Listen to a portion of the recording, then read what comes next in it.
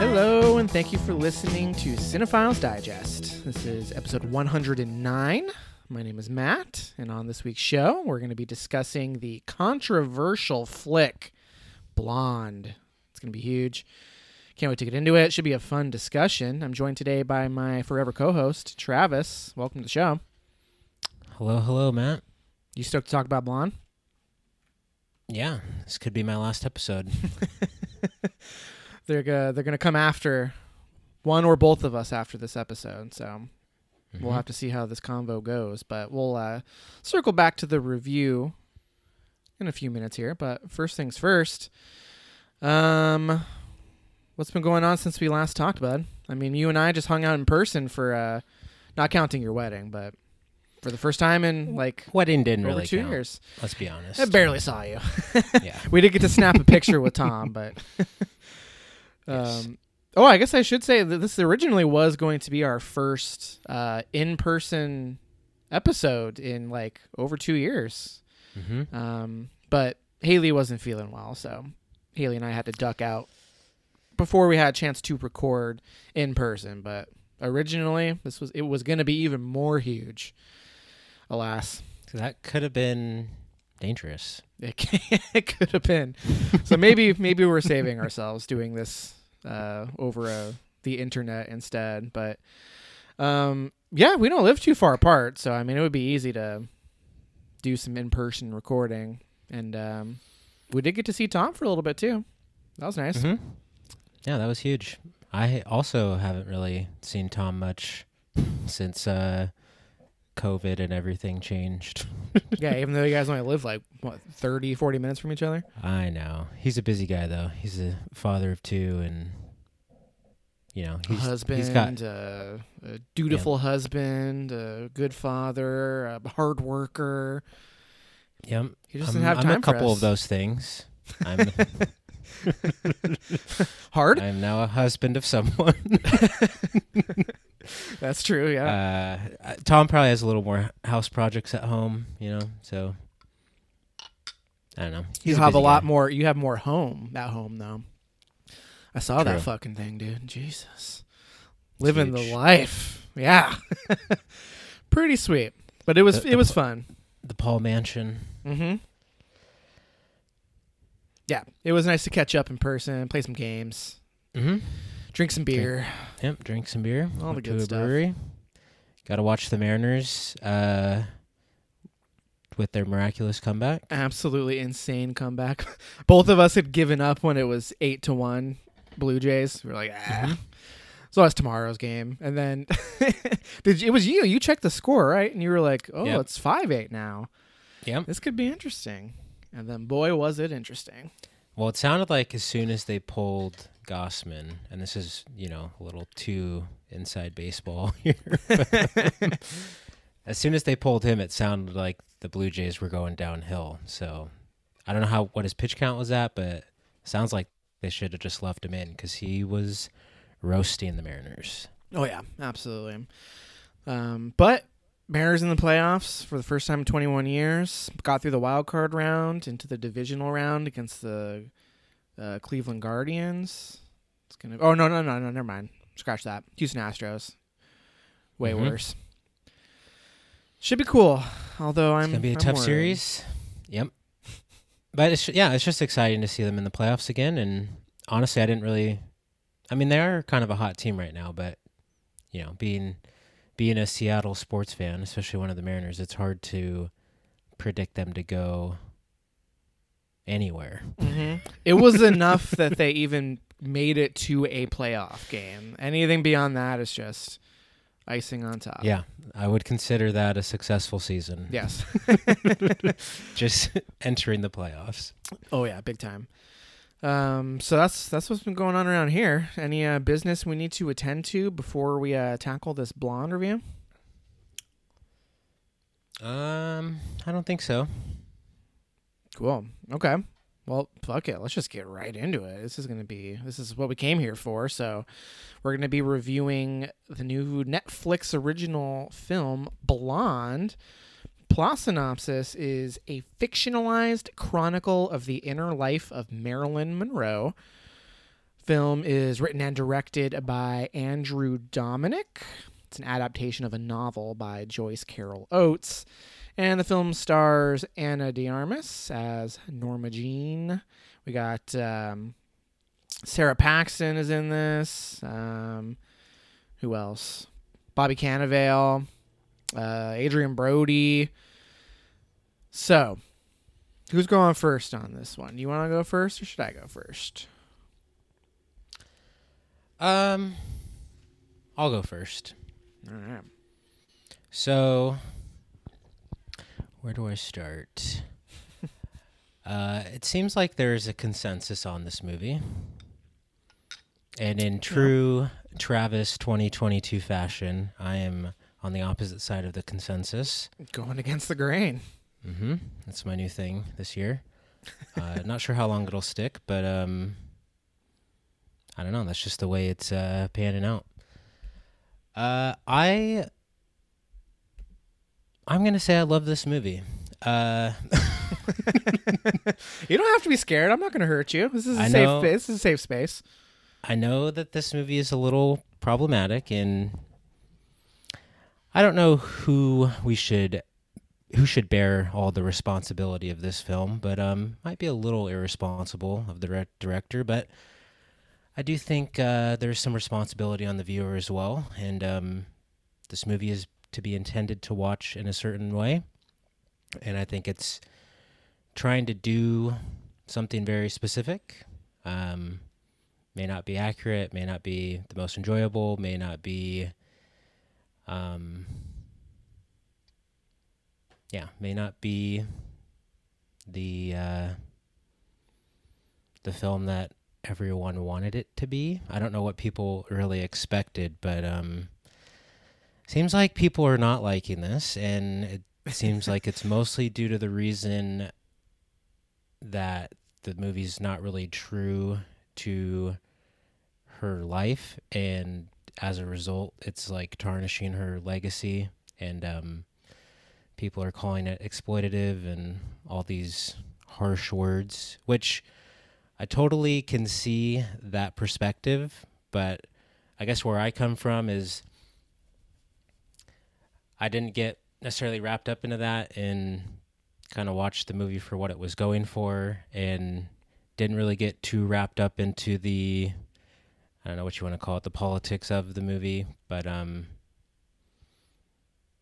thought that, the main takeaway for me is like the filmmaking aspects. I thought it looked incredible. I love the score. I loved her performance, and I think the supporting cast does a really good job as well. But yeah, I just thought it was like a great piece of filmmaking. Is it problematic? Sure, but I don't, you know me, I don't really get that invested in movies, not as much as other people may get invested. So maybe I just don't have as much of a strong reaction to this or just movies in general. But yeah, I kind of just viewed it as like a piece of art. I know that sounds kind of pretentious to say, but I think it is kind of a pretentious movie. Not kind of, but very pretentious. But I don't know. It totally worked for me. Like I said, I don't think it's doesn't have its issues, but I did ultimately really like it. Sure. Okay. Well, okay. Let me start by saying the things I liked about this movie. So I liked Anna de Armas' performance a lot, and the score is great. Okay, now that I got that out of the way, I haven't hated a movie as much in quite a while. It's probably been several years. Just before I get into like the issues I have with its portrayal of trauma and more specifically Marilyn Monroe, I think at the end of the day, it's also just a fucking boring movie, and I didn't enjoy my time. I know it's weird to use the word enjoy, because you're not meant to enjoy the movie in the traditional sense as far as like entertainment value goes. You know, I mean, this isn't like a Spielberg film. It's not like a rollicking good time. It's not like a happy biopic.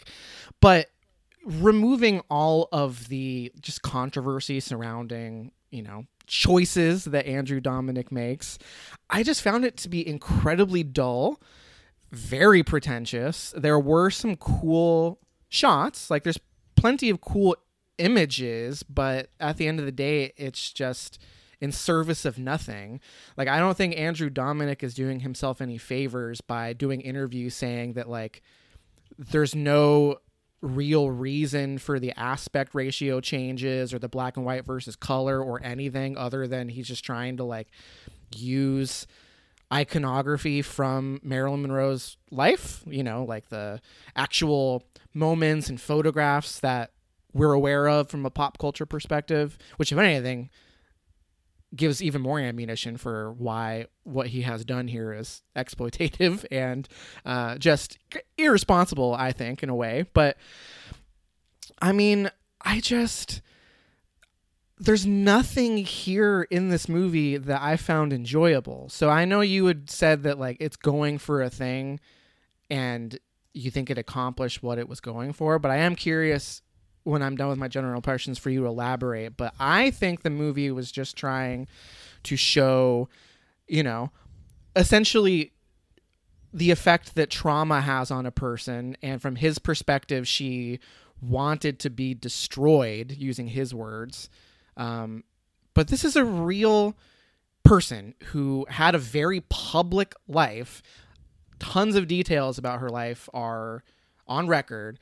And it's not that you can't make a movie about her and her trauma. She experienced a lot of trauma, but you don't need to, like, add rape scenes or forced abortions when she had very public miscarriages due to a health condition she had. Like, I think it's fucked up and irresponsible that he chooses to insert these things that never happened to make a point about trauma. Like, it infuriates me.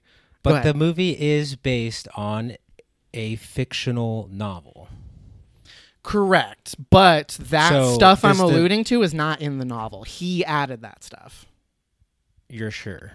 I'm 95% sure. All of the rapes, all of the rapes and the talking fetus abortion stuff, that is not in the book. I didn't dig into it too much. So I don't really know what is in the book or not in the book, but I thought I heard or read that it was, like, mostly pulled from the book.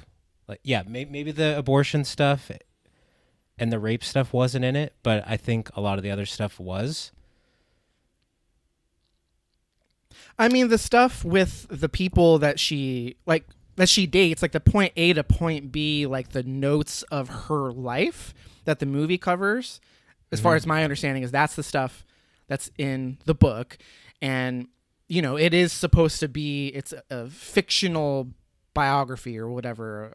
I don't remember the term that the book and the movie choose to go by, but it's still, like, I'm curious. So what do you think, like, what was it about the movie that you think was successful, as far as, like, because I'm really struggling to understand, like, what people are finding worked about this movie. I don't know. So, I mean, yeah, it's 3 hours long, or near 3 hours long, and it is pretty much hitting you over the head with what it's trying to say. But I think it's just trying to, like, display, like you said, like, someone's trauma in this scenario, and then also just, like, how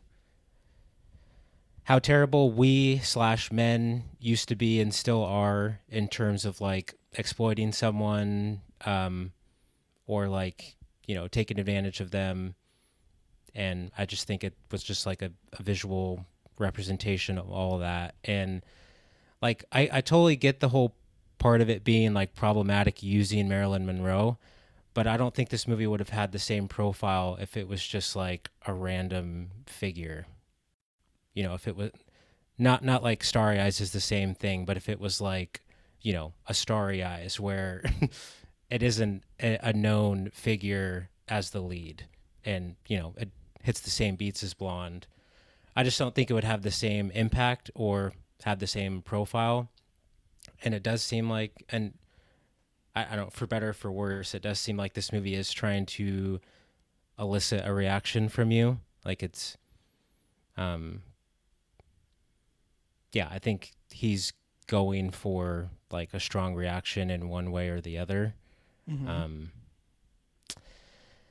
But yeah, I don't know. I do think there's some stuff in the movie that shines a good light on her. And I just think that people are getting like too caught up in it, or just like, I don't know, like too sensitive and just like completely discarding the movie. Cause there's even people who are like going on like tirades about this movie who haven't even seen it. And I think that's kind of silly, because you should at least watch the movie and like have your own opinion, you know, after being informed of the movie, rather than just speaking on what you think or what you've heard. Yeah. I understand that part of it. Like, don't be vocal and have an opinion on something, on a piece of art that you haven't experienced. Like, I'm not like the PC police, I'm not saying that this movie shouldn't have been made. I just think that if you're going to make a movie like this, you have to be open to the criticisms and the real harm that it can cause people. And I think part of what you're alluding to, as far as like people, not watching it and being very vocal about this movie, is that similar to the Dahmer Netflix thing, like there were people who knew Marilyn and were her friends that came out and said, when the novel came out, hey, this is gross, this is exploitative, don't support this. Same thing when the movie came out. Like, I think I understand that perspective, where if you're like, okay, well, if the people who knew her best think that there are maybe some nefarious motivations at play here and they're asking people not to support it, that's one thing. But like, don't go on a soapbox on the internet about how fucked up it is when you haven't even seen it, I think is what you're getting at, right? Like, if you're going to have an opinion or a criticism, like, at least meet the movie on its terms, experience it, and then you can form your own opinion after that, right? Yeah.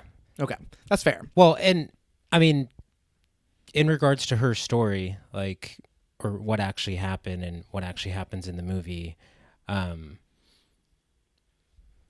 shit, where was I going with this?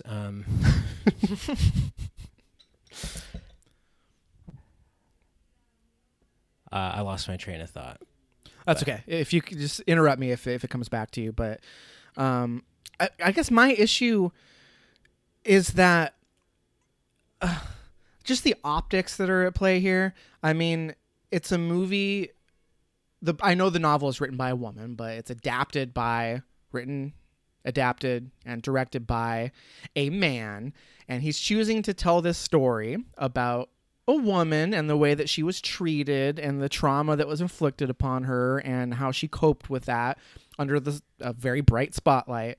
But it's like, this is 2022. Like, this is like a caveman's idea of trauma. It's like he had a literal like checklist of all of the ways that you can do something bad to a woman, and he just checked all the boxes. And it's just like so uninteresting and just kind of gross, because there's no nuance to it. It's just like watching her being beaten and raped, and like the fact that he spends so much time circling back to, her daddy issues. And if she just had a mom that wasn't, schizophrenic, maybe she would have turned out better. And like the fact that she wanted to destroy herself. And like, if I drink a shot of alcohol every time she says, "Daddy, Daddy," I would have died 30 minutes into the film. Like, it's fucking gross. Like, but that was intentional. I mean,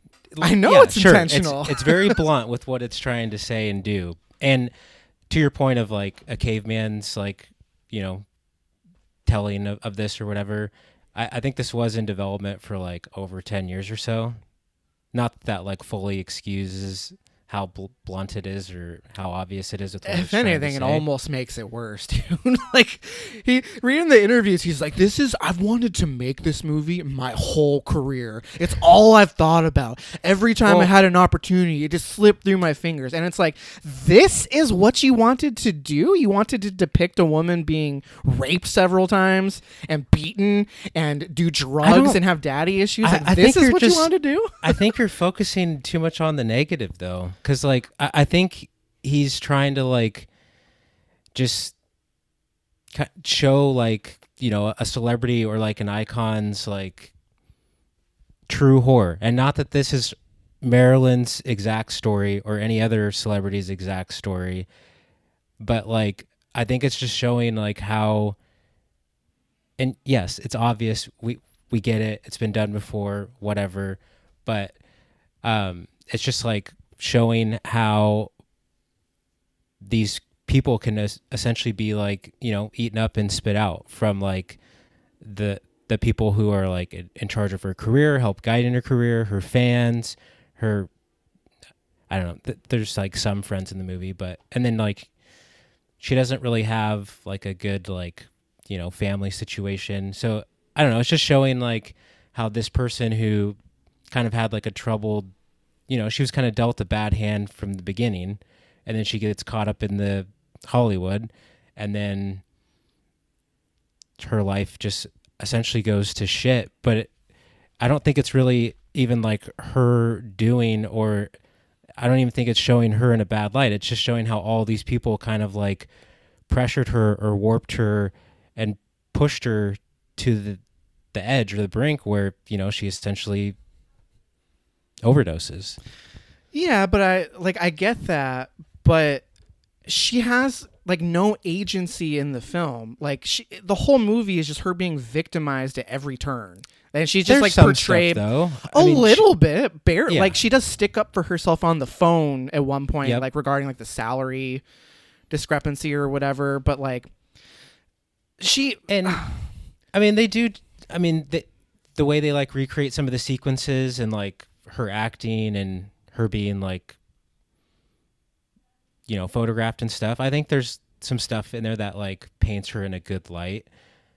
And then the stuff that, you know, paints her in a bad light, I don't think it's necessarily painting her in a bad light. It's painting everyone else around her in a bad light.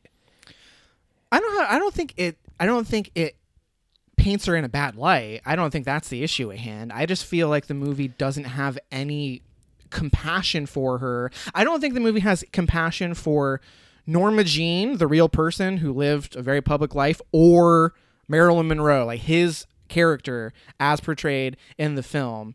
And that's part of the reason why it feels so gross. And I get that that's the point, but it's just over and over again we see all this horrible stuff happen to her. And sure, there are scenes that are effective and it makes you feel a certain way, but, like, to what end? Like, what is the movie saying at the end of the day? That women, more so back then but still today, are victimized and shoot up and spit out by the system? Like, yeah, we get it. Like, why did it need to be 3 hours long and so graphic and take a real person's life who had a lot of agency in her own life, and there's so much actual trauma that he could have explored without, like, fluffing it up and making it like an exploitation flick, essentially. Yeah.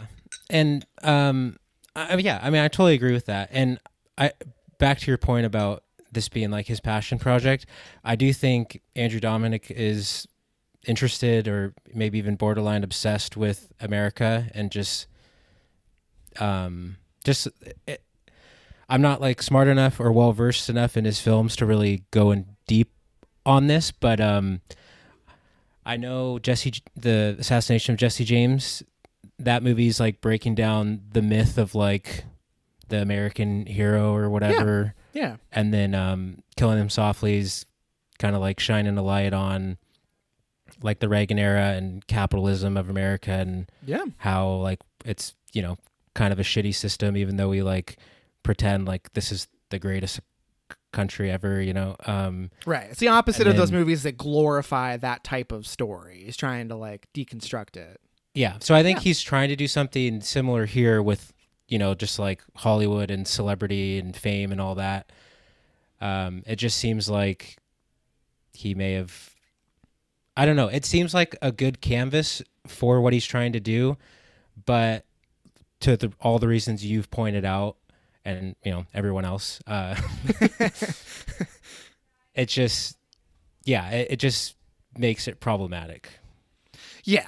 And I mean, like I said, like the optics don't help that it's like a movie about a woman being abused by the men in her life made by a man. Like, not that like he can't, I'm not saying he can't make this movie because he's a man. It's just he is rightfully receiving a lot of heat because it looks bad. I mean, the book it was based on was written by a woman. And I do feel that if this was directed by a woman, there still might be some criticism, but I don't think it would be to the level that it is. I mean, I've seen people saying that, I mean, this is hyperbolic as fuck, but I saw someone's review basically saying that men should not direct movies anymore because of Blonde, which is just ridiculous. I mean, they were probably being facetious for the joke, like, but I don't know. They were pretty pissed off in their review. This is it. This is the last straw. No more men making movies. Now, I will ask you, do you think there's a version of this movie that you would like? Maybe it's an hour shorter. Maybe it's directed by a woman. Maybe it doesn't try and use Marilyn Monroe as the lead. Yes, I think there's a version of this movie, like not necessarily a version of this movie where the point is like the trauma. So here, I'll give you an example. So I feel like a movie that there are some parallels to that's recent as far as like fictional inner life. Are you going to make a guess to what I was going to say? Well, I was going to say it's kind of similar to Spencer in a way. That's exactly what I was going to say. Oh, okay. And I think Spencer, and the main difference is that Spencer has compassion for its main character, its protagonist. Like the movie is about her inner life, and it's not entirely rooted in reality, but it's showing like the toll that the public eye brought on her, and it's going for a very specific tone. But what's the important distinction is that at the end of the day, the movie has compassion for its subject. Blonde, as far as I'm concerned, doesn't have compassion for its subject. And I don't know if it doesn't have compassion. I think it's just more focused on the trauma, like horrific nature of the movie. Well, see, you can still make, like, plenty of horrible stuff did happen to her. Like, one thing that I found really interesting when I was doing some research that the movie doesn't get into is that the reason why she was addicted to like barbiturates is because back in those days, the movie studios had like studio doctors. So like if you were, signed to a movie studio or whatever, that you went to the studio doctor, and they just would prescribe drugs to Marilyn to treat, her mood disorder or, whatever she would come to. And she got addicted to it. And when she did, they didn't help her. And I think that is that could be way more interesting than what this movie is concerned about. Like the actual, like the way that she was treated, the pushback that she got from the men in the studio, from the doctors who ruined her life. Didn't Judy Garland deal with some of that in Wizard of Oz? Yeah. Yeah, a lot of those actresses, and actors too, but mostly the actresses as far as the mistreatment from that era had basically no agency over their own careers. And, I feel like it focuses on the wrong things. And I get he had a specific vision in mind, but it just feels disrespectful to the very real, like very iconic, like she's got to be one of the most recognizable figures in modern human history. You know, like I bet if they did some study where it's like you show like images of, you know, Michael Jordan and, you know, Ronald Reagan, you know, just like I bet Marilyn Monroe is one of the most recognizable faces ever. But to your point, and not that it really makes a difference, but I think everyone knows who she is. But if you ask most people, say our age, I bet you they've seen maybe one Marilyn Monroe movie, if we're lucky. Sure. I have not seen any Marilyn Monroe movies, but I know a lot about her, and a lot of the iconography that the movie uses I'm familiar with just through absorbing it through pop culture. And like, you know, I realized that I knew more about her life than I thought, just because she's just one of the most fucking famous people ever, you know, like as far as like American pop culture goes. So I realized that like so much of her life I just like absorbed through osmosis over the years, even though I had never seen her movies. So it's not like one of the criticisms that I've seen coming from the other camp, like the defenders of the film, are saying like, you know, why do you care so much about Marilyn Monroe? Like, you've never seen her movies. She's been dead for 50 years. You know, it's like, what do you care? And I just think that's not fair to her legacy, in the sense that she's just like, it's like Elvis, you know? Like, I'm not a good example because I like Elvis and I've listened to a lot of Elvis music, but like most people, could probably name one Elvis song. Like, they've never seen any of Elvis's movies, but they know what he looks like and they know a lot about his life, you know? Speaking of Elvis, Andrew Dominic would have directed the shit out of Elvis. Sorry, Baz. I still haven't seen Elvis, but I want to. But yeah, well, I mean, he could have. Well, I saw Elvis, I don't know, maybe a month ago. And then as I was watching Blonde, I was like, man, if Andrew Dominic directed Elvis. We were robbed. Yeah. Yeah.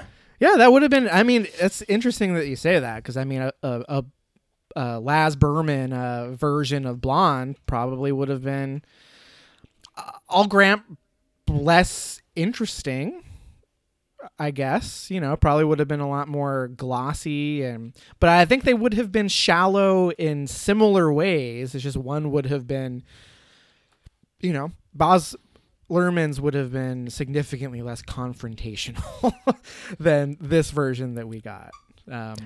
Yeah. But yeah, I mean, there's just parallels with their careers to a degree, just being taken advantage of and the pressures of their career and fans and all that. Oh, sure. And the drug abuse and how it took a toll on their lives. Yeah.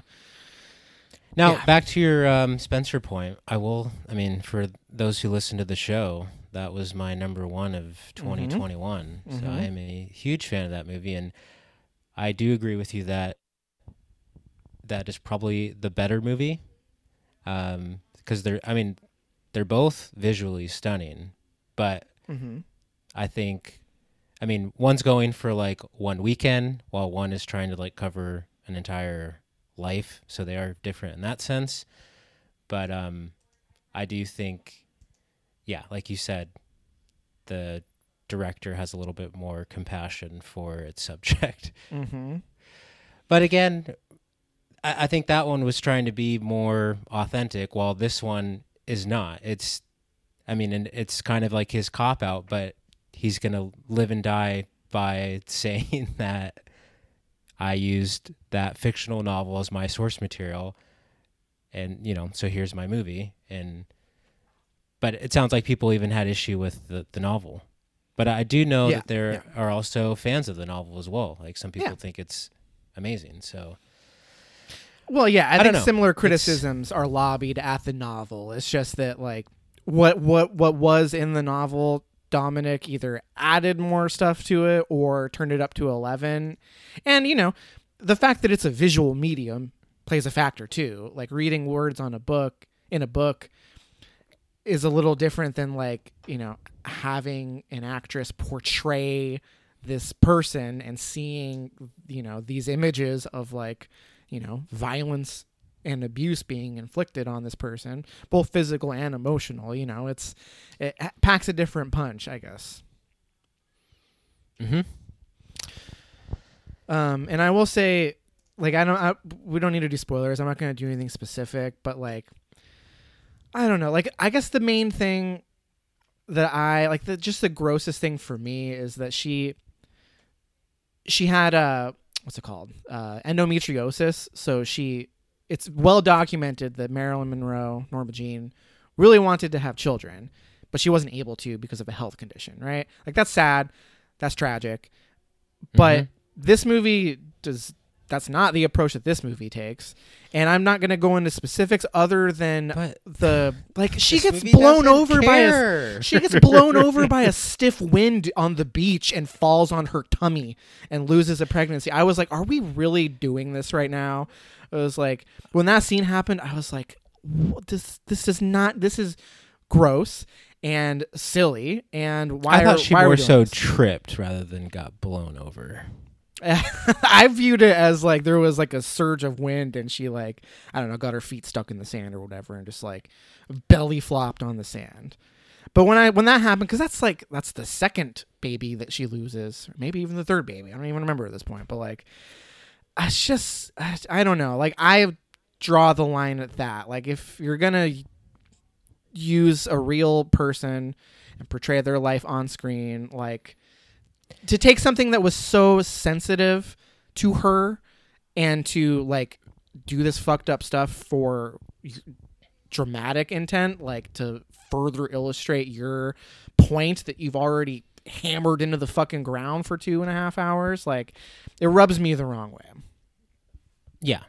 I mean, it just sounds like no matter what, you will just not get over that this is, I mean, and not saying that you're wrong for feeling that way, but it just seems like you can't get past that he's using Marilyn Monroe as a fictional character, which I get. It has, like, just saying that can be problematic because you're using someone else's likeness or whatever and portraying them in a certain way on screen, and people are going to watch it and view it as, fact, which I think that responsibility falls on the viewer. You need to do a little bit of homework. You need to know what you're watching. Don't just believe everything you see. Take it in as fact. I don't know. It's a messy movie. We could literally go on and on about how problematic this movie is, but I don't know. For me, I'm just not really interested in that. Maybe I'm too insensitive. Maybe I'm not woke enough. I don't know. But we could talk. I think you're underselling the filmmaking in this movie. No matter how much it pissed you off, and no matter how much of a 3-hour torture porn masturbation fest this was, the movie did look pretty great. Yeah, but that's not enough for me. Like it's the same reason why I don't like Neon Demon. Like yeah, it's pretty to look at, but it's empty and vapid. Like. Real quick, so I do want to hear you talk about what you liked, like from a filmmaking perspective, but I do just want to circle back to something you had said earlier about how you think the movie wouldn't have been as impactful if it had been like a fictional person, like maybe loosely based on Marilyn Monroe, but like a fictional person. I think it would have been less problematic, but at the end of the day, it would still be a bad movie for me. The reason being that it's just too heavy-handed with what it's trying to go for and doesn't feel like an actual... It's very one note. Yes, very one note, and the one note is not a note that I enjoyed. Like, even removing all of the controversy, I don't think that it's a good movie. Narratively speaking, it's pretty to look at, sure, but it's not cohesive. Like... all the aspect ratio changes and the shifting back and forth between black and white and color, like it didn't do anything for me. It just felt... I love that shit. It just felt messy. Like other than like, there were a couple cool transitions, but like, it's not enough to save a 3-hour movie because there's like a cool waterfall transition. Like, I'm sorry, that's not good enough. That's a new all-timer. Oh, barf. I will say, I want to hear you talk about the filmmaking stuff you like, but I will give the movie credit for one specific visual thing, and that is the sex scene early on, like the threesome with like the warped body parts where it's like I don't know if it was like the lens it was using, but it was like like the opposite of like fishbowl or something. It was like stretching their bodies, and like the way it was moving across the screen like was so cool. And I haven't seen anything like that. I'll give it credit there. That was the one truly memorable like visual. That was like rad. Technical thing. Everything else, maybe it was just because I was so like turned off by the movie. Like none of it left an impact on me. That's literally the only thing I can point to and be like, okay, credit where credit's due. That was cool. Mm-hmm. That was very cool. But the waterfall transition on the bed, it's right up there with the Phantom Thread transition that I bring up from time to time. Phantom Thread kills Blonde, dude. I mean, the waterfall thing was neat, I guess, but it was so rad. The fire stuff at the beginning, I thought looked amazing. When the mom is like trying to drive through the Hollywood Hills. Yes, yeah, with the smoke, that was cool. I wasn't a huge fan of the like fire effects, like when they go in the house and stuff. Like, I don't know, it didn't look great visually. Mostly when they were on the road. Yeah, no, that was cool. Alluding to. Yeah. And then everything about the three-way sex scene was amazing. The recreations of some of the iconic images or movies, like the shot with recreated from the 7-Year Itch where she's wearing the white dress and the sewer, like where it blows up her dress. Yeah. Yeah. I thought that looked really cool, and it was like maybe trying to like fetishize her, just making her look, provocative or whatever. I like that, but then when it like pans away from her, it's just like a sea full of men, and I thought that was kind of cool. Because again, it's beating you over the head with it. But I don't know. I just thought it was a cool image of, because like from her perspective, she just sees a sea of men. But in actuality, that's probably not the case. I'm sure there was like, a good mix of men and women on set that day or watching that sequence. Sure, yeah. But the point the movie is trying to make is, sea of men ogling her dress floating and seeing, her knickers, Oh yeah. Yeah.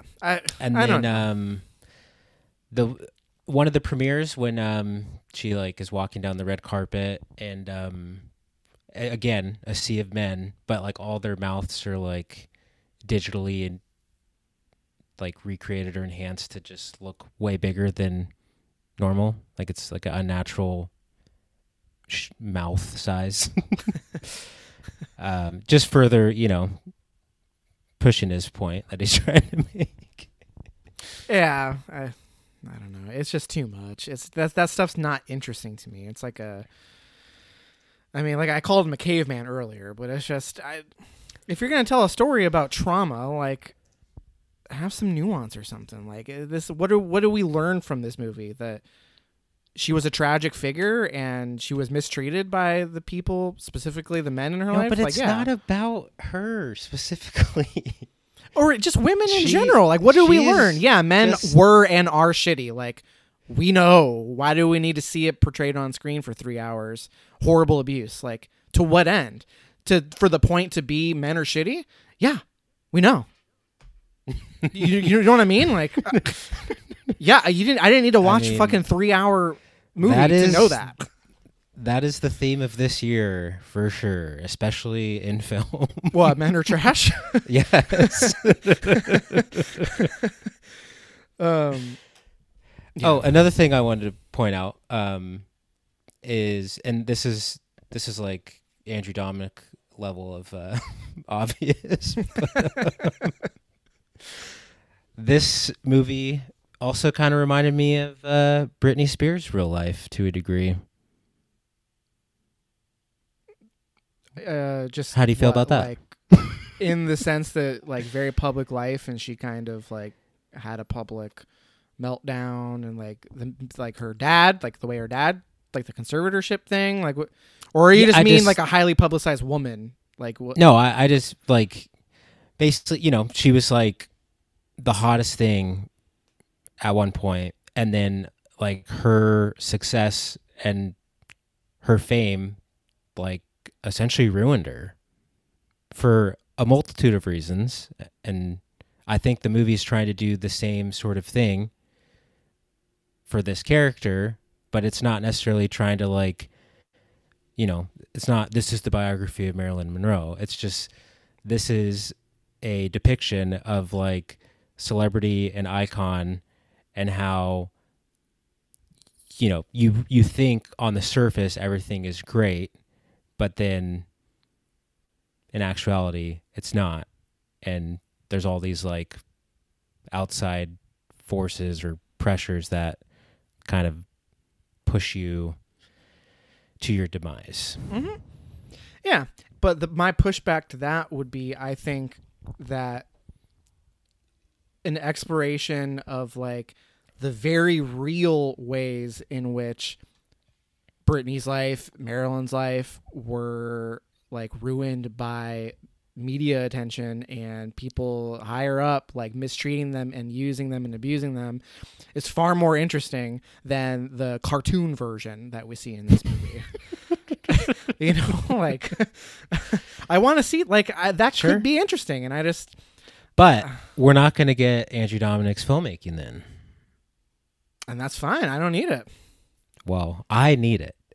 If this was directed by like, I don't know, give me a generic director with like zero visual flair or little visual flair. If that person directed it, not interested. Yeah, but I mean, who's been clamoring? What was the last movie Andrew Dominik made? Was it Killing Them Softly? Well, he's been doing some like Nick Cave documentaries, Oh, yeah. I think. I mean, But yeah, his last feature I think was Killing Them Softly, which came out in 2012. Yeah. And to your point, that's a great movie. Assassination of Jesse James by the coward Robert Ford, great movie. But like, if he never made another movie, like I would have been fine. I haven't been clamoring for another movie from him. Like, he's not like. I mean, I guess Now, there's no point are to you that. out on this guy? No, I'm not. I'm not going to write him off just because I think that he made an. You're not going to write irresponsible him movie. and the rest of the men filmmakers off because of this? Listen, I'm done with men. Okay, unless your name is John Carpenter, you can get fucked. Or Charlie Kaufman. Charlie Kaufman gets a pass. But I just, am I going to be critical of whatever the next movie he makes? Sure. Like when I found out that the guy who made those other movies was making a Marilyn Monroe movie, like I was like, oh, cool. Like that could be good. But, I don't feel like one of my heroes has been killed or anything, like I don't feel like I've been betrayed or anything. I just had a very negative reaction. And I will say before we move on, that I tried to like come into the movie with an open mind. Like it's been a very public backlash against the movie. Well, are you referring to the fact that I said I saw an out of context clip on Twitter? Yeah, you did send Paris and I a text saying that you're pre-watching this at a 0.5. Yes. That was a joke. I wasn't actually doing that, but I did see that clip out of context, and I was like, woof, like we're off to a bad start here. In context, if anything, it's worse than out of context. So the movie didn't do itself any favors, but that scene does play pretty poorly removed. So, but I wouldn't say that influenced how I was going to watch it, because maybe in context, like maybe I would have loved it. But like I said, if it makes you feel better, the abortion stuff was probably my least favorite stuff. Well, doesn't make me feel better or worse, but it is an observation. Okay. I don't have anything else, I think. I went through all my notes. Let's see. Oh, I did want to touch on some more beautiful sequences. Maybe just like one or two. I did love the moments when her and Adrian Brody's character are like, it's almost as if they're taking like wedding photos or like engagement photos. They're like, being shot through the like woods or whatever. I thought that looked amazing. Yeah. And then there was also a moment in the movie where she was being photographed like through roses, and then there was like this really cool zoom in on a rose. I thought that also looked really cool. Mm-hmm. Did you like the dad astral ending? Oh God, no! Oh my God, Dad Astral. No, that was barf-worthy. I was like, okay, of course that's how the movie ends. I mean, that was the cherry on top. Yeah. Oh, did you happen to? Apparently, it was confirmed just this year who her real father was. Did you know that? Mm-mm. Yeah, her mom had an affair with someone at the movie studio.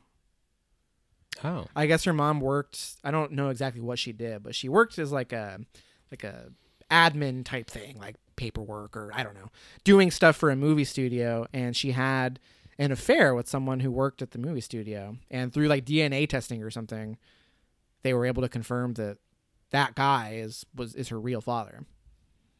Apparently, that just happened this year. So, it was her destiny.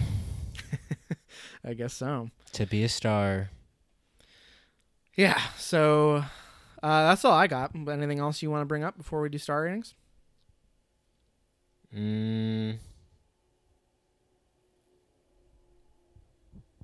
No, I think I'm good. Okay. I think we did a good conversation on this. I think we touched mostly everything. Yeah, I think so. Okay, so let's give our star ratings. I gave Blonde 1.5 stars. Worst movie of 2022. Ouch. I'm on the opposite end of the spectrum. I'm giving it the full 5, and it is currently my favorite movie of the year. Damn. Truly opposite ends of the spectrum. My worst and your favorite. God damn. Interesting. Okay. Well, cool. We haven't had a split like this in a very long time. No, we have not. I mean, it would take a movie like this to do this, so right. Makes sense. Sick. Okay.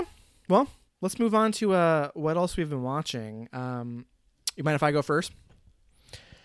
Go for it.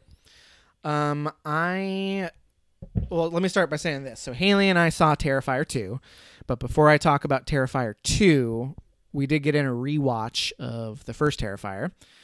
And I talked about Terrifier. It's been a while. I saw it maybe 2 or 3 years ago at this point, but the original Terrifier is about a killer clown.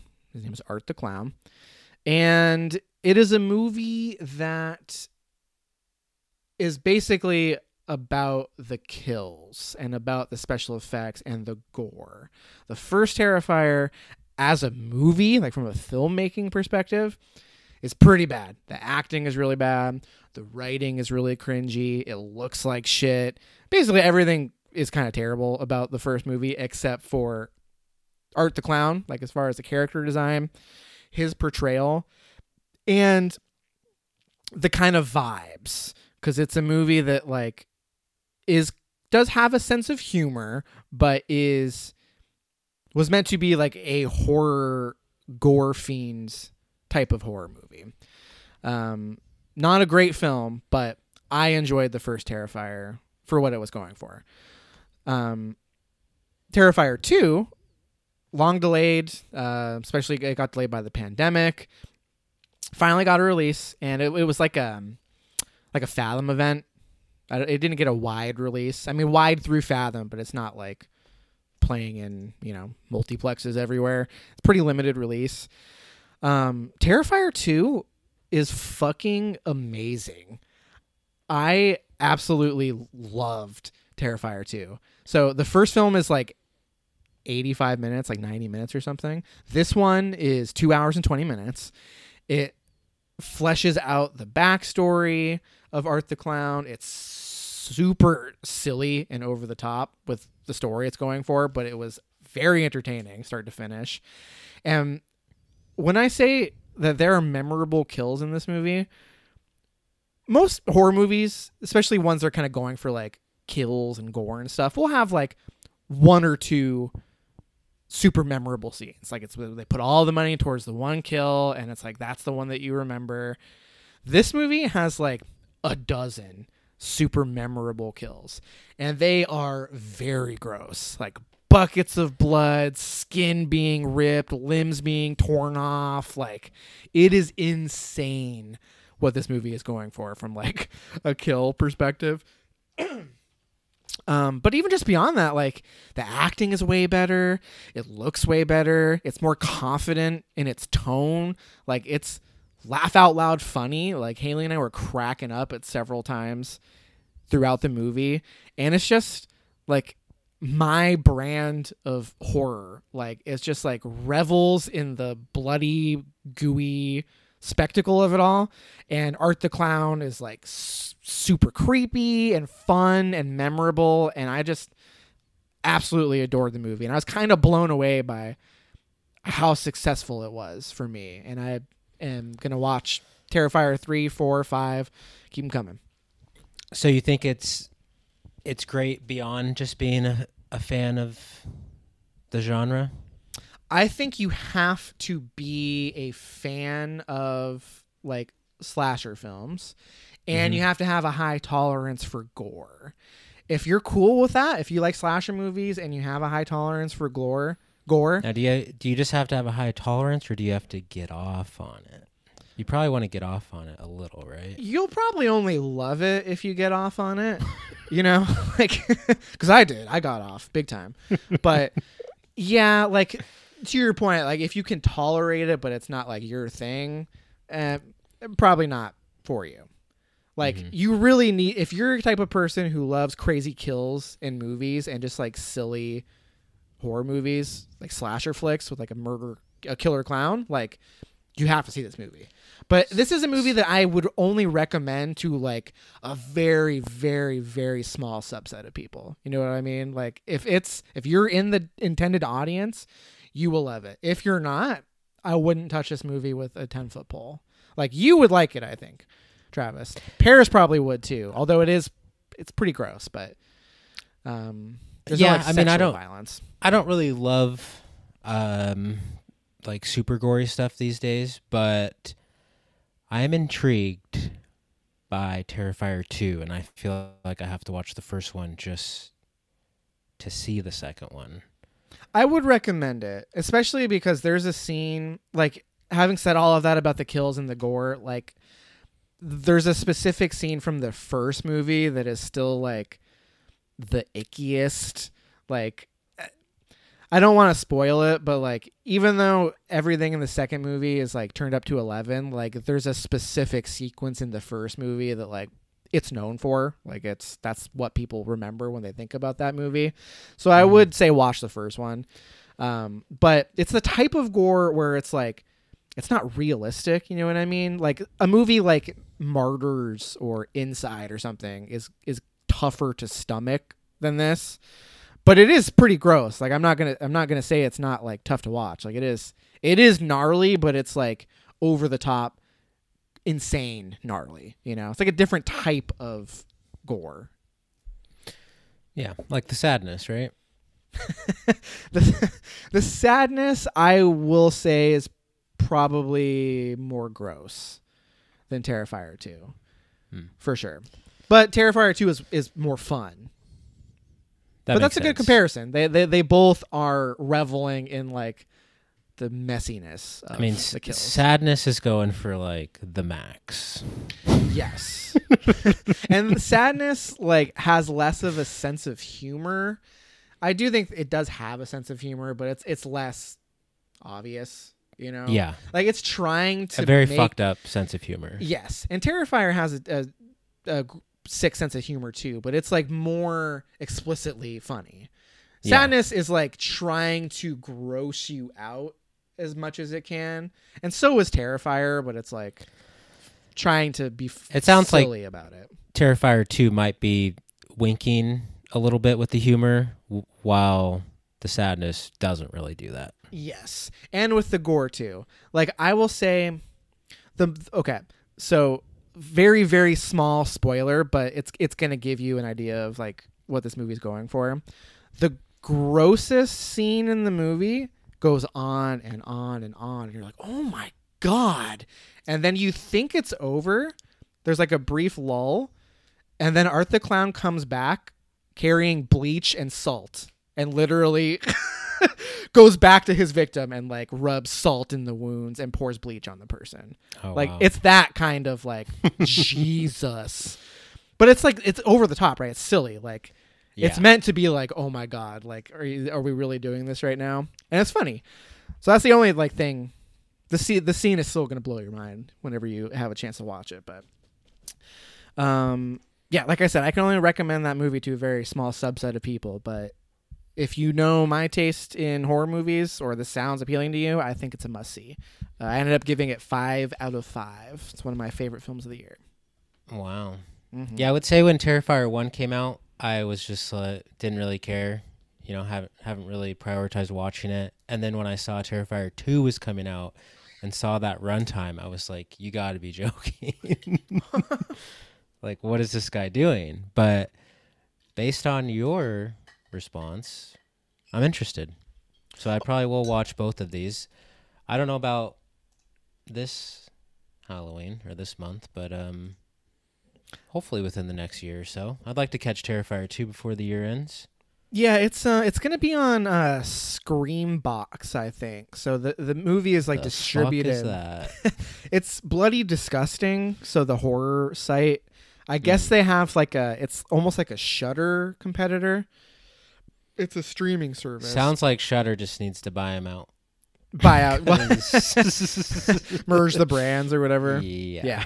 But so it was basically all crowdfunded. Like that's part of the reason why it appeals so deeply to me is because it's clearly made by a true horror fan and it's supported by people who love horror. Because it's like an Indiegogo campaign, so it's like clearly catering to the fans, and you can tell there's so much like love that went into this thing. Sounds weird to say about a movie like this, but it's just like so carefully crafted. And one last thing I'll say, because it was a Fathom event, they had like a 5 to 10 minute little thing at the end where they like Bloody Disgusting podcasters like interviewed Damien Leone, the director, and the guy who played Art the Clown, and they told a story about the craziest kill in the movie. They actually shot most of it right before the pandemic, and then the pandemic like shut down production, and the director actually viewed it as like a blessing because it gave him more time to like flesh that out and make it even crazier, because he's a special effects guy. So the writer director, he also edited it and did a lot of the special effects, like the prosthetics and the animatronics and stuff. So he like during the pandemic was like, okay, well, I don't have much to do, you know, we can't shoot. So he just like spent a bunch of time like building the prosthetics and like fleshing out that scene.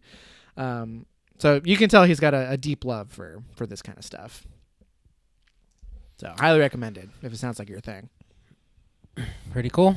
Seems Very like cool. he's got his new horror icon, or we have our new horror icon. I would say so. Yeah, we don't get those very often. I mean, what would No, we do the not. last one be? Fucking Malignant? I don't even remember that thing's name. What was his name? Gabriel or something? That sounds right. Gabriel. Yeah. That's the closest thing I can think of, but it's still Art the Clown is better. Pearl is making a run too. Pearl's pretty cool. Different kind of again, Art the Clown is like for like a horror like gorehound slasher thing. Like Art the Clown is Yeah, I mean, I'm just just look at the talking more pictures of the so fucking guy. Like he's iconic Ugh. characters from horror films / franchises. oh sure, yeah, rooted in a deep love of horror, like love letters to horror, basically. Yeah, Pearl's definitely in the mix there.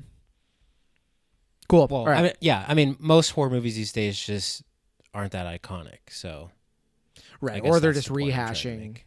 old. Like, I mean, we have a fucking Yeah. Hellraiser remake. We got Halloween Ends coming out in a week. Like, Yep, they've remade Texas Chainsaw a few times. yep, several. They've done it all.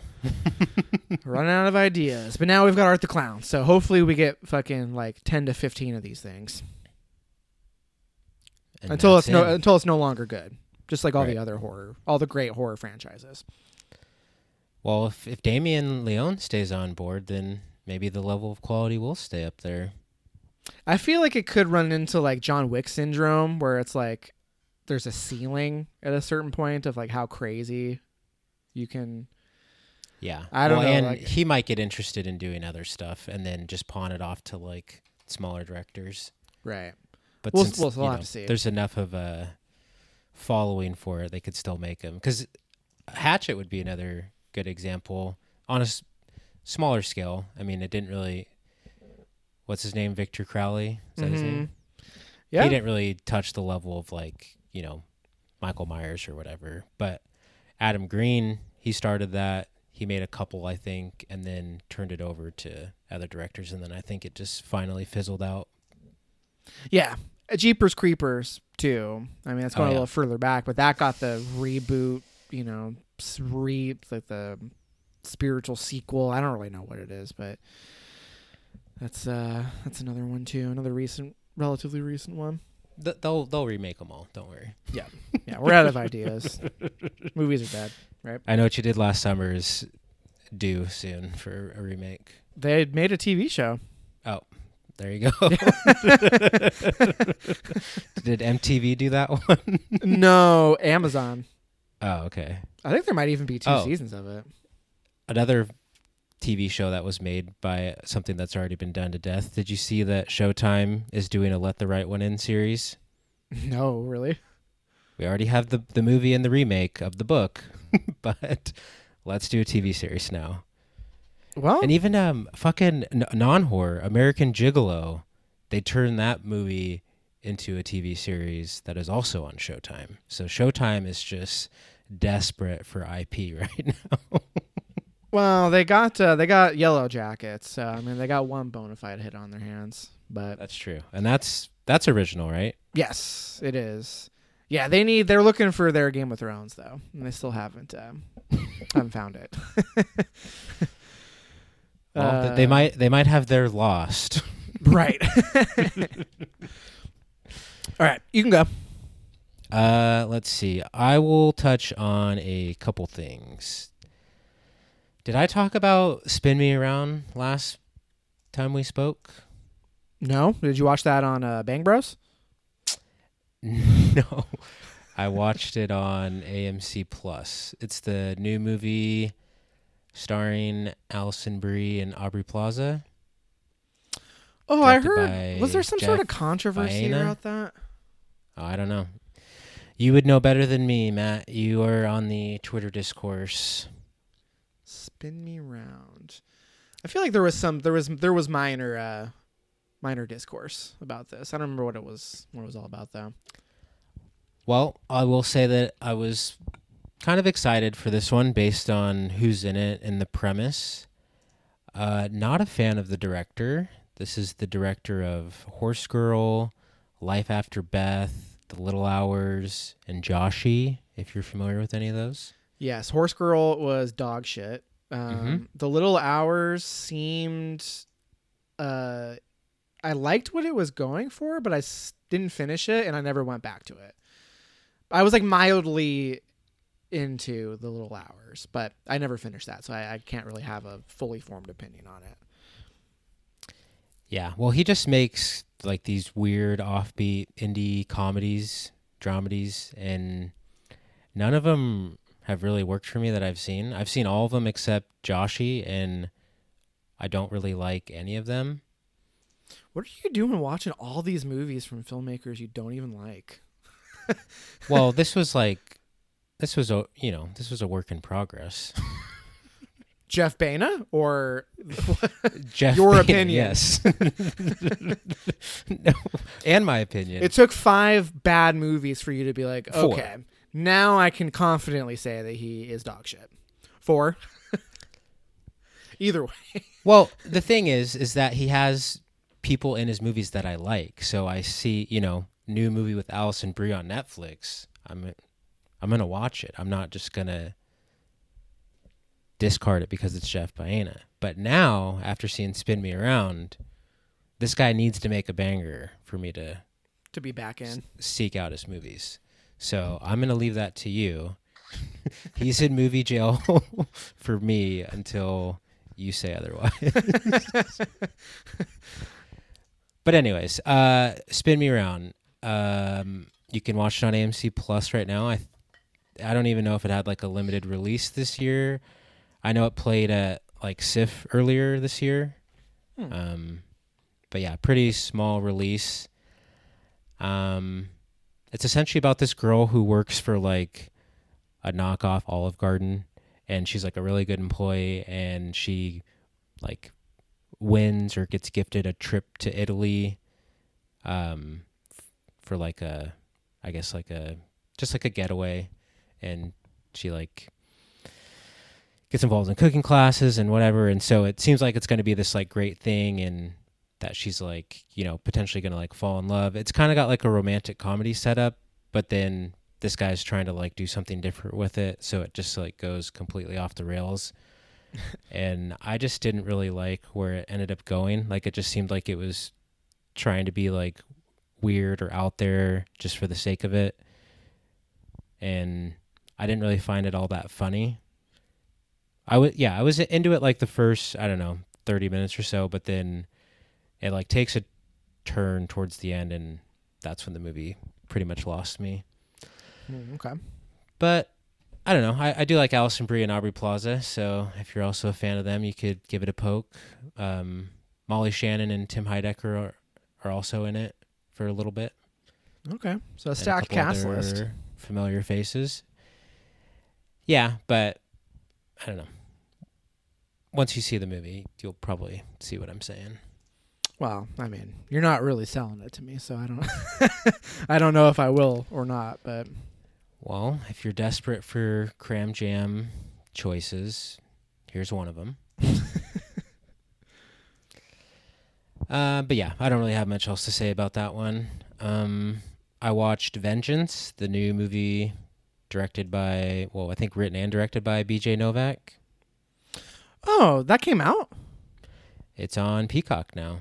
Oh shit! I didn't even know it came out. That's the one. It's like he's like a journalist or something, right? Or a podcaster or something. Yeah. So yeah, the setup of that is he's kind of a shitty person. Like, he's just, doesn't really have any like serious relationships. Just kind of like sleeps with women and like, I don't know. But he's trying to like find a story for himself to like for his podcast and to have something to say or make something of himself. And essentially the setup of the movie is one of his flings dies, and the family reaches out to him and is like, hey, your girlfriend died. And he's like, what? That's not my girlfriend. But then he kind of gets wrapped up in the story. Like, he's just trying to use this story like to his advantage for his podcast. So he like goes to Texas to meet the family, go to the funeral and all that. And then he gets kind of wrapped up in this murder mystery, and he's trying to use all of this for his podcast. But yeah, I liked it quite a bit. I think it's pretty funny. There's like this running bit where his character, when people say like, instead of like, oh, of course, or right, they say, oh, 100%. Yeah. So his character does that through the entire movie. And it's pretty funny because there's a scene early on with him and John Mayer. They're like at this rooftop bar, and they're like commenting on their like relationships and, their potential prospects and all that. And they're just like, shooting the shit back and forth, and oh yeah, 100%. 100%. But they just keep doing it throughout the movie. But now I feel like this movie's ruined that fucking term for me, because now when everyone says it, I just want to think of that. Yes. Oh, 100%. I'm like, God damn it.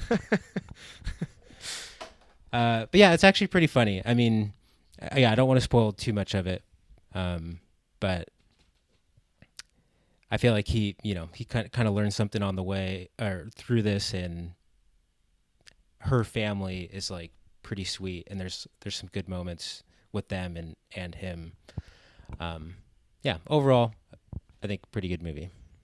Okay, cool. I didn't know it was on Peacock. I'll have to check it out. I know Haley was interested too. Let's see. I've been watching a lot of horror films for 31 Days of Horror. I'm attempting that this year. Nice. Yeah, I've seen the letterboxed entries. Haven't really liked too much of the ones I'm watching, but a lot of them I'm watching them just because they're short. Classic Travis. The only qualifier. Well, I got to fit 31 of these in a month, so gotta be Economical with my choice. Yeah. But the only one I really want to. Well, I could talk about Glorious. Have you heard of that? No. It's got the guy from True Blood, Anna Paquin's brother. I forget his name in the show, but he's a pretty big character in True Blood. If you've watched that. Nope. I only know Anna Paquin and Alexander Skarsgård as far as True Blood people. Okay. Well, it's this is like kind of like a one location, low budget kind of horror movie. Even though I think it does look pretty good and does have some like out there sequences for a low budget movie.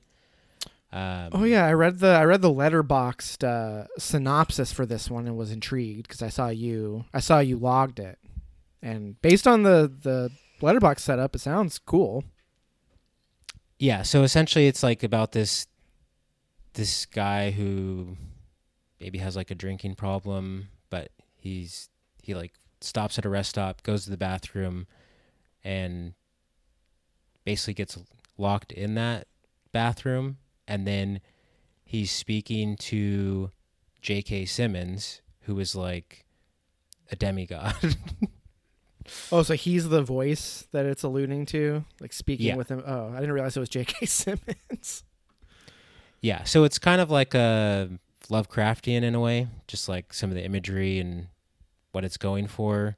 Okay. But I ultimately liked it. I mean, I think it's going for a very like popular theme. It's like basically like toxic masculinity and just like the heritage of that, because both characters kind of deal with that in a way, to a degree, if that makes any sense. Sure. But yeah, it's essentially just about his character trying to like grapple with like his issues and like his past relationship, and he does it all through talking to this demigod in the bathroom stall. But yeah, due to its limited setup, I think it's pretty successful, and yeah, I think it looks pretty good. Like the effects are pretty cool. There's some cool colors and decent score. I mean, it's not gonna like blow you away, I don't think, but it's definitely worth a watch if you're just like looking for something short streaming in this realm. Okay. Nice. Yeah, that might be one that I try and watch this month. Sorry, where did you say it's streaming?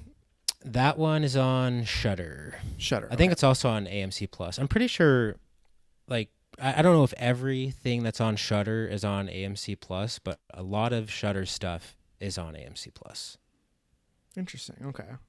Yeah. I wonder if they have there must be some sort of parent company crossover shit or something. Might be something to look into, because if you pay for Shudder and you could pay the same amount for AMC Plus but get all of Shudder, you might want to make the switch. If it has the full Shudder catalog, I'd consider it, but like, is Glorious a Shudder? I hear you. Is Glorious like, because Shudder does put out original content? Is Glorious original content? Glorious is a Shudder original. Oh, okay. So maybe I'll have to look into it, because I know there's a lot of 2022 stuff that's on AMC Plus. Yeah, more than you would think. It's kind of crazy.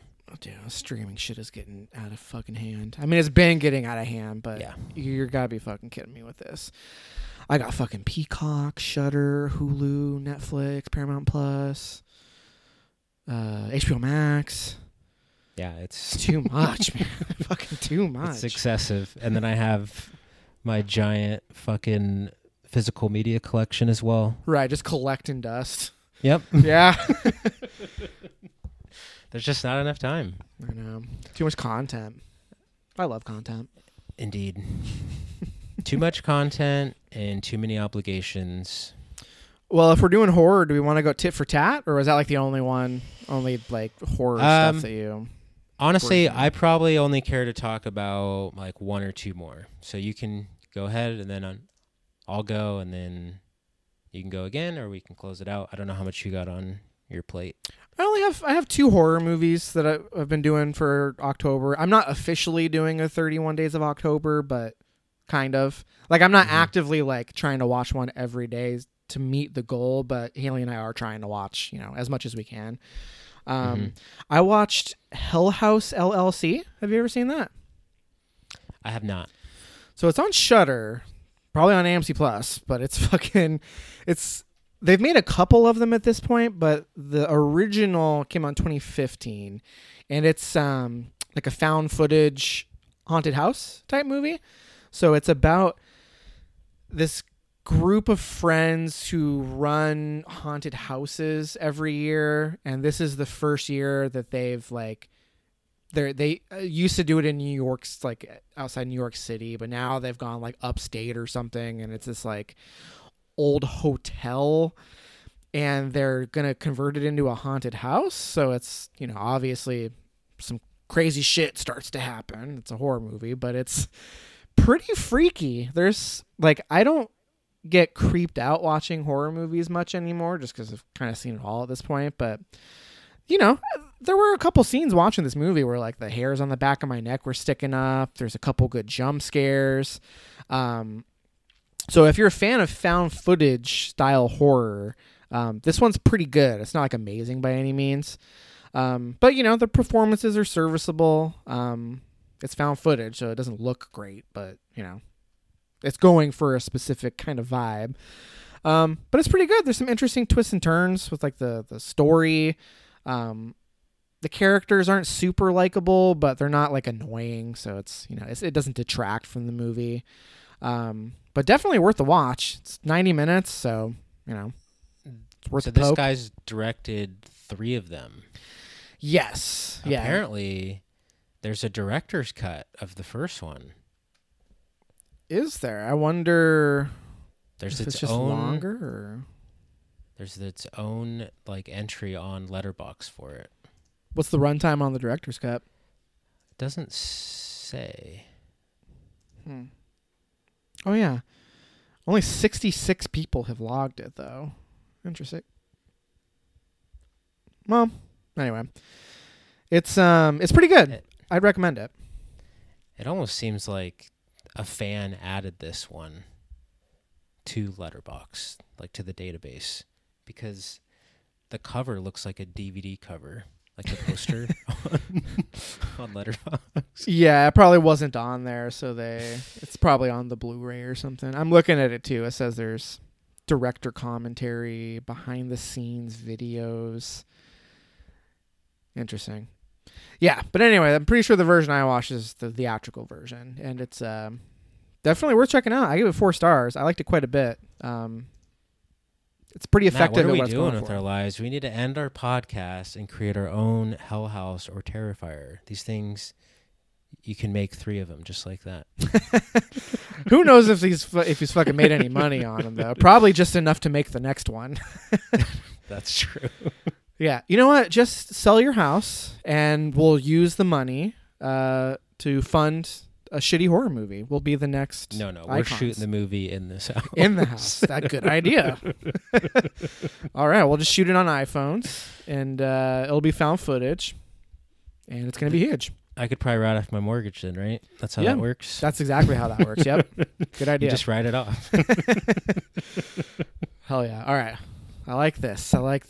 We'll keep this going. We'll circle back All and we'll create a movie studio or a production company called Cinephiles Digest to put it out. It starts with the icon, though. We need a good horror icon that we can. We'll brainstorm over some beers. Okay. Okay. You can go next. So I will talk about The Faculty rewatch. You talked about this not too long ago, I want to say. Maybe last Halloween? More recent than that. I think it might have even been like 6 months ago. Okay. This year. Sounds right. Anyways, haven't seen this in a long time, but it was a favorite of mine growing up. I actually bought the DVD of this years ago, but because there wasn't a Blu-ray that existed at the time, and I think that's the reason why I haven't watched this movie in such a long time, because like I've had the DVD, but I never want to watch it because it's a fucking DVD. Right. Right. I mean, really only under dire circumstances would you ever watch a DVD. So I don't know why I wasted money on the DVD back then, because it was in the Blu-ray days, but I was like, I have to own this, but it's not on Blu-ray, so I guess I'll buy it on DVD. And then it's like been sitting in my closet for the last 6 years or however long ago I bought it. But so it was streaming. I think it's on HBO Max. Yeah, that's where I would have watched it. And perfect time to rewatch it. So yeah, finally did it. And I was surprised it still really holds up. I thought it might have just been one of those movies that I loved as a teenager, and then it just didn't really age well. I mean, there's some stuff that, maybe not age perfectly, like some of the special effects, or there might be like a line or two that may be insensitive to today, but I don't know, nothing really glaring to like say, oh, this movie's trash now. Right. Or particularly dated. Like it's dated in a way that actually kind of makes it hold up.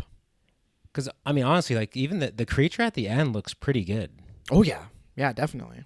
Like, really good for 98. And, like, I don't think the budget for this was too big.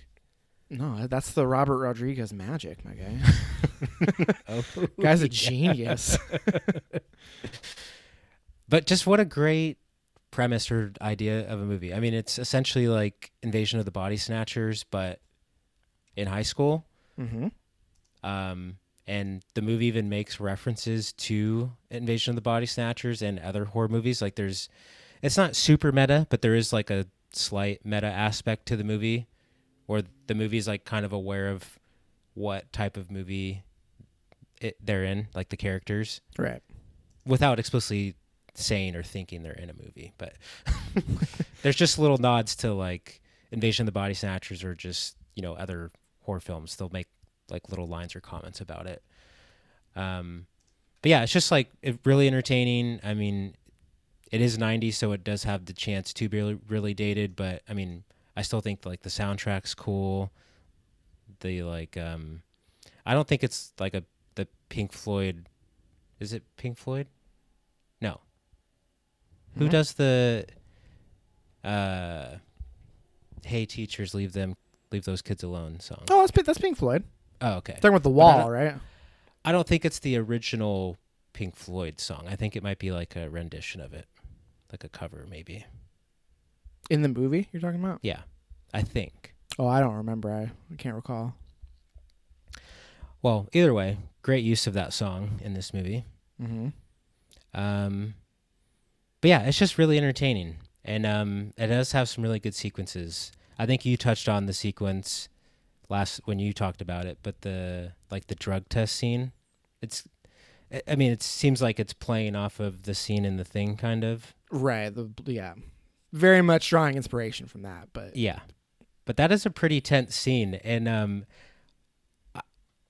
I remember loving that scene as a kid, but watching it now was just, I don't know, there's something about it that it just really stuck with me. But I do love the part when Elijah Wood's character, they all have to take the drug to like prove that they're not one of the monsters or whatever. Mm-hmm. And so Elijah Wood goes first, and then the other characters take it, and then it comes down to like two of the girls in the room, and they're like, they're trying to get out of taking the drug or whatever, and Elijah Wood's sitting on the couch like high as a kite, and he's like, "Showdown."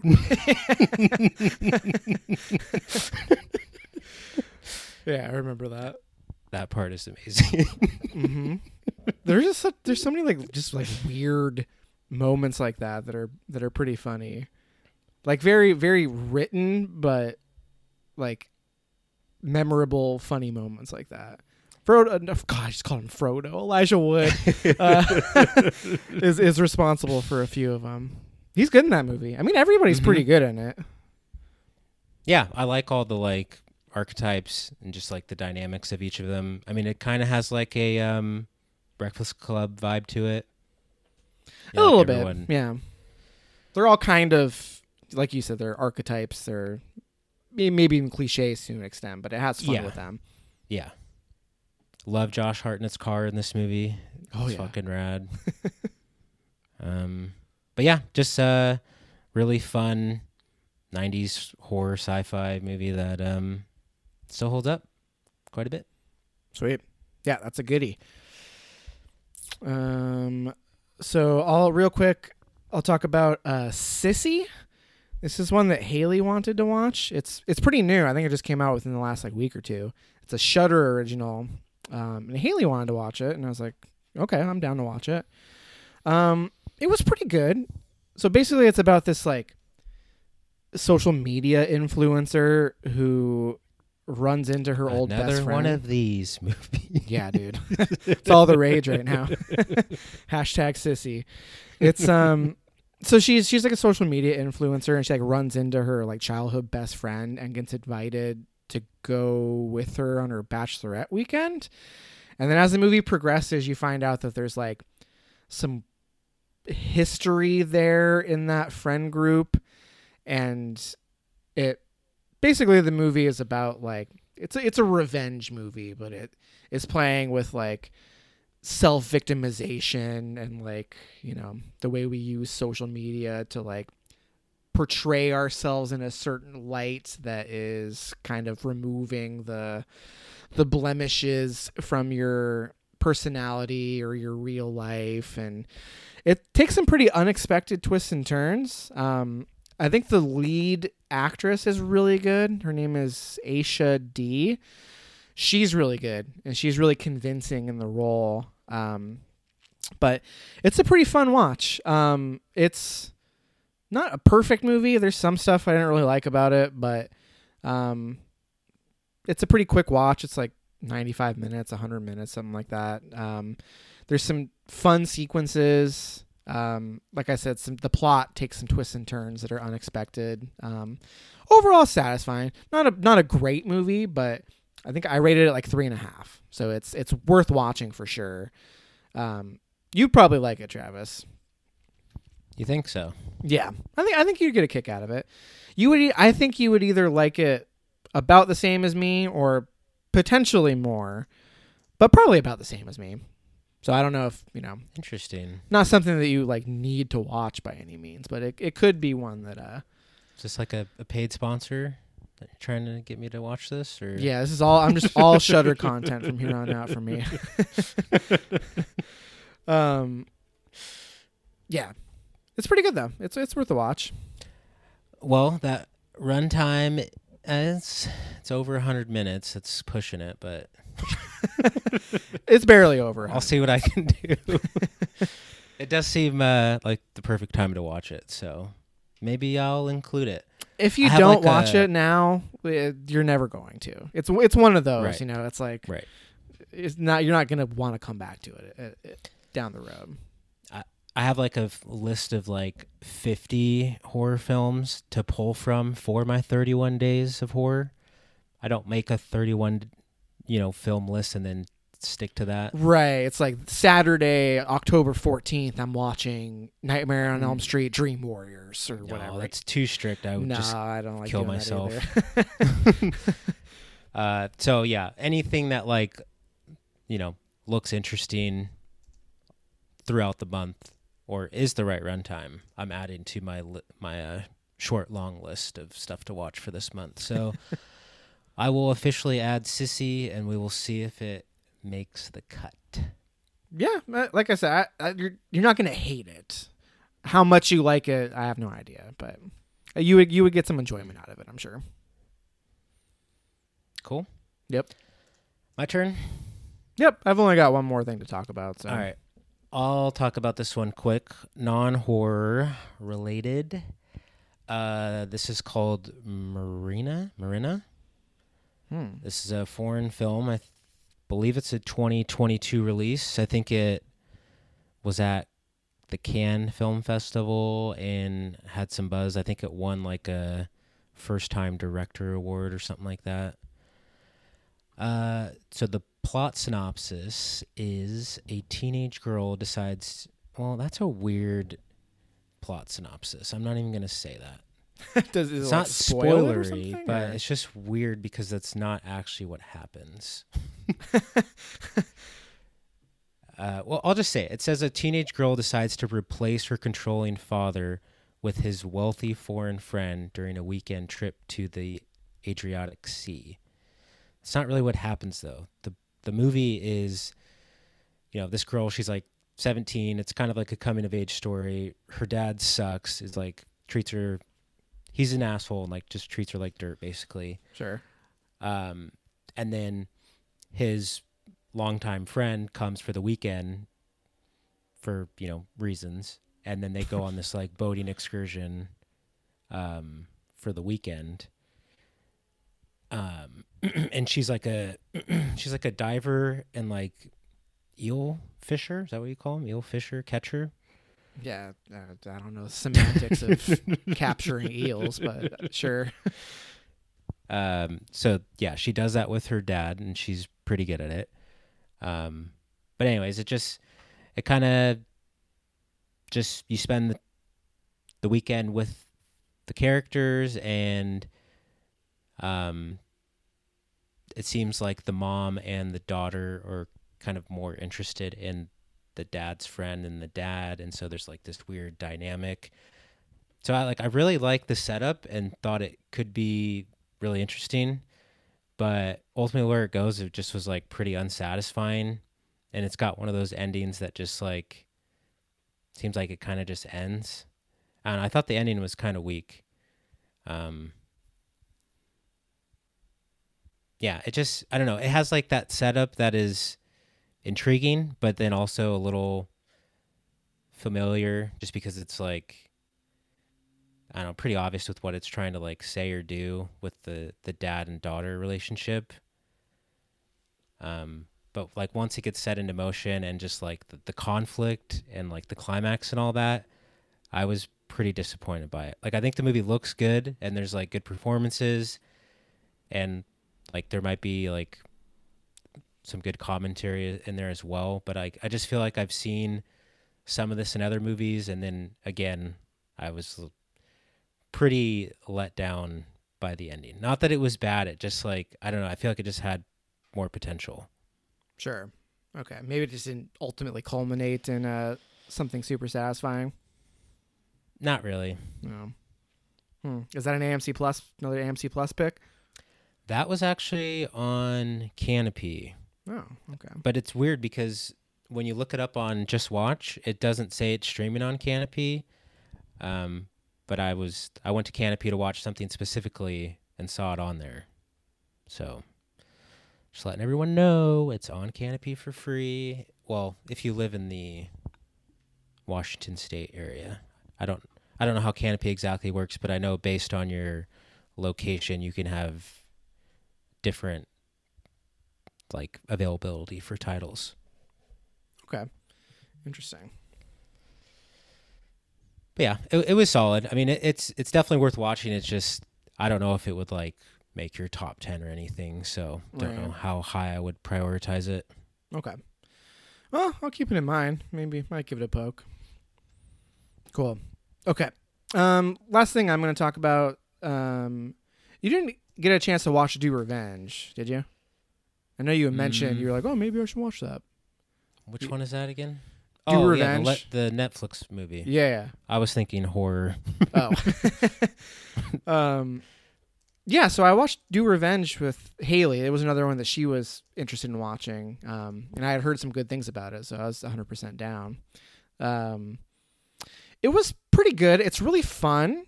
It's one of these like queer kind of Gen Z revenge movies that have been popular over the last several years, but it's like a high school setting.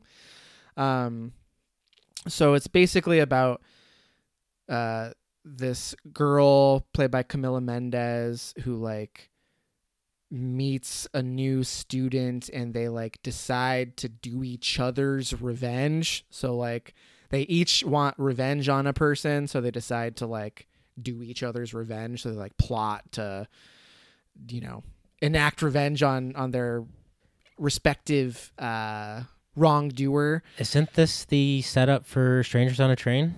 Yes, I've seen it referred to as queer Gen Z Strangers on a Train. Mean Girls meets Strangers on a Train. Yes, exactly. It's very much that. So it's pretty fun. It's got a fast pace, and I didn't love everything that it was going for. Some of the like plot twists are a little goofy, but it's very entertaining. You do grow to like the characters. It's Mean Girls is a good comparison because it's very stylized. Is it like darkly comedic? Like, does it have like a Heathers vibe at all? Not quite Heathers, but it is definitely going for like a dark sense of humor in certain places. Or how about Moxie? Is it like Moxie at all? Yes. So I would say it's comparable to Moxie. So Moxie is another one that's like almost like YA vibes. Like that's a movie that I enjoyed but didn't love. I would put Do Revenge in a similar boat. I gave them both 3.5 stars. So yeah, I remember liking Moxie when I watched it, but I literally like haven't thought about it and like don't even really remember much other than Amy Poehler's in it, right? Yes. Well, she directed it actually. Oh, really? Maybe I did know that and just forgot. But yeah. So Moxie is a little bit like it doesn't have the same bite. So Moxie is like a little bit more of a feel good story. Do Revenge is more like dubiously structured, where it like tries to pull the rug out from under you, and like different characters have different motivations that reveal themselves as the movie goes on. So it's not a great movie, but it's very entertaining. It's not something that I'm probably gonna return to, but I very much enjoyed my time watching it. But it's not anything like remarkable. It's well directed. I like Maya Hawke in it a lot. Camila Mendes is good too, but Maya Hawke in particular, she gives a great performance. She's like unhinged and very likable. So worth watching for her performance alone. But it's sporadically funny, but not all of it worked for me. Not all the humor kind of landed. So yeah, again, another one of those like worth a watch, but I'm not saying you have to watch it by any means. Like I'm not going to go to bat for this one, but it's pretty good. I found it pretty entertaining.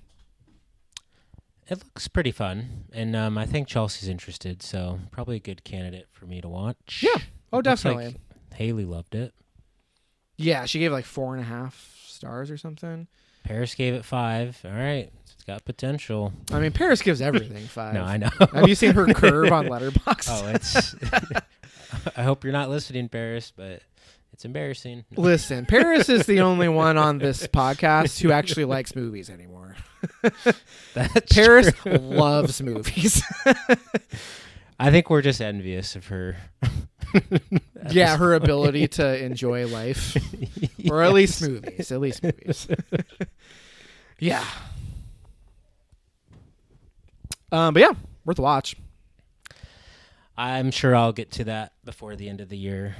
Yeah, it's prime cram jam pick. Have you ever seen Strangers on a Train, though? No, I've never seen it. I actually watched that. Well, it was in like an English class, but the English class was like more so like a paper class, and we focused mostly on like poems, but we did have a film section in that class, and one of the films we got to watch was Strangers on a Train, and that was actually probably one of my favorite like professors that I had at the community college I went to. Mm-hmm. But he actually, I think we watched the movie in like 2 sessions because it was only like a 50-minute class or something. But it was like probably one of my only like true like film class experiences, because we would like stop the movie, talk about it. He would like give us insight. So that's the only time I've ever seen it, but it was a cool experience. I would like to rewatch it though. I remember there being one really cool sequence towards the end. I think it's at like a circus or something, or like maybe not a circus, but like a carnival amusement park. Yeah, a carnival type thing. Nice. Yeah, I've always wanted to watch it, but I've never actually seen it. Got to do it. Fuck yeah. All right. You got anything else? I think we're done. Fuck yeah, dude. All right. Well, you've all been dying for it, but Digest is returning. We're going to be recording that a couple days from now. So took a long hiatus because my boy over here wanted to pick 2 fucking 3-hour movies and pick a 3-hour movie for this show. So took some time to make the time. That wasn't the only reason why. But, you know, it's moved across country. I went on vacation to you were in Europe. Who cares? Nah, No excuses. Watch them on the plane. But regardless, we're finally getting back into it. So there will be a Digest episode hitting the feed soon. So we'll be doing The Wailing and I Saw the Devil. So stay tuned for that. I don't know what we got on board for this show next. I'm definitely seeing Halloween Ends. And I will never even watched Halloween Kills. Oh, you gotta, dude. You gotta weigh in on the discourse. People love to hate that thing, but it's pretty fun. Yeah, that's what I've heard. So I gave it 3 stars. I'm pre-watching the rewatch at a 4. I'm force feeding that thing hard. I can't wait. So I'll get that rewatch in. Lyle Crocodile. Can't believe that is a thing that exists. I'd be lying if I said I'm not curious, just because I want to know what the fuck happened to, like, I mean, fucking Javier Bardem is in that movie. Like, dude, what has happened to him? He hasn't been in a good movie in a while.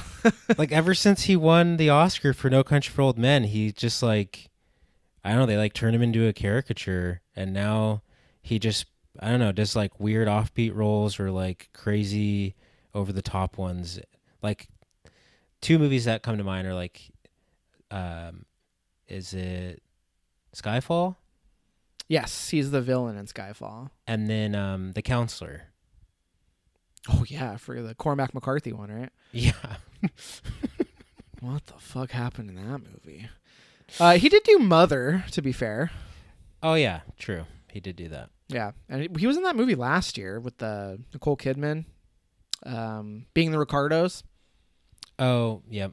So he's not completely a joke, but borderline. I'm borderline out on. Like, I used to be so stoked to see a movie just because he was in it, you know? Right, exactly. Like, I mean, his performance is pretty good in Mother, and I guess it's also pretty good in being the Ricardos, but I think I'm just waiting. I mean, he'll never do another Anton Chigurh, but... You want another showstopper. Yeah, exactly. Yeah, because he had amazing performances before, like The Sea Inside. Like, he's amazing in that movie. And what was that one where he plays like Before Night Falls? Is that what it's called? He plays some, like, it's like a biographical film. He's really good in that movie too. That was like one of his earlier roles, but yeah, before night falls. Yeah, he used to put butts in seats, and now it's like, I don't know what the fuck is going on. He's cashing checks, I guess, but I don't know. It's just weird to see him go from Anton Chigurh to fucking Lyle Crocodile. right, yeah. So I'm curious, but I'm probably not gonna see Amsterdam, but Why is that? I just 'Cause you don't care, I or- don't like David O. Russell anymore. You're Or really ever. You know what the best David O. Russell movie is? It's I Heart Huckabees. Oh my god. I haven't liked a David O. Russell movie since The Fighter. So I'm What kinda about out Silver on that guy. Linings? Oh yeah, that's David O. Russell. Was The Fighter was after Silver Linings Playbook though, wasn't it? Before. Oh, okay. Well, Silver Linings Playbook is good, but American Hustle is dog shit. Joy was not great. I didn't even see Joy. I don't know. I'm not interested. Plus, it seems like people don't like Amsterdam anyway. So, I mean, if we wanted to do it, I would see it. But like, I'm out. I mean, it's not at the top of my list. There's a lot of stuff in theaters that I'd like to catch up with, and yeah, that one's not the first one. But I'm down for whatever. We can We'll talk chat about it off about air. it. Yeah. Yeah. So we'll be back. We'll find something to watch. But that's gonna do it for this one. Thank you everybody for listening. Stay tuned. Make sure you subscribe to the feed so anytime we got a new episode that comes out, you can just get right in there and check her out. But that's gonna be it for this one. Thank you everyone. We'll talk to you later.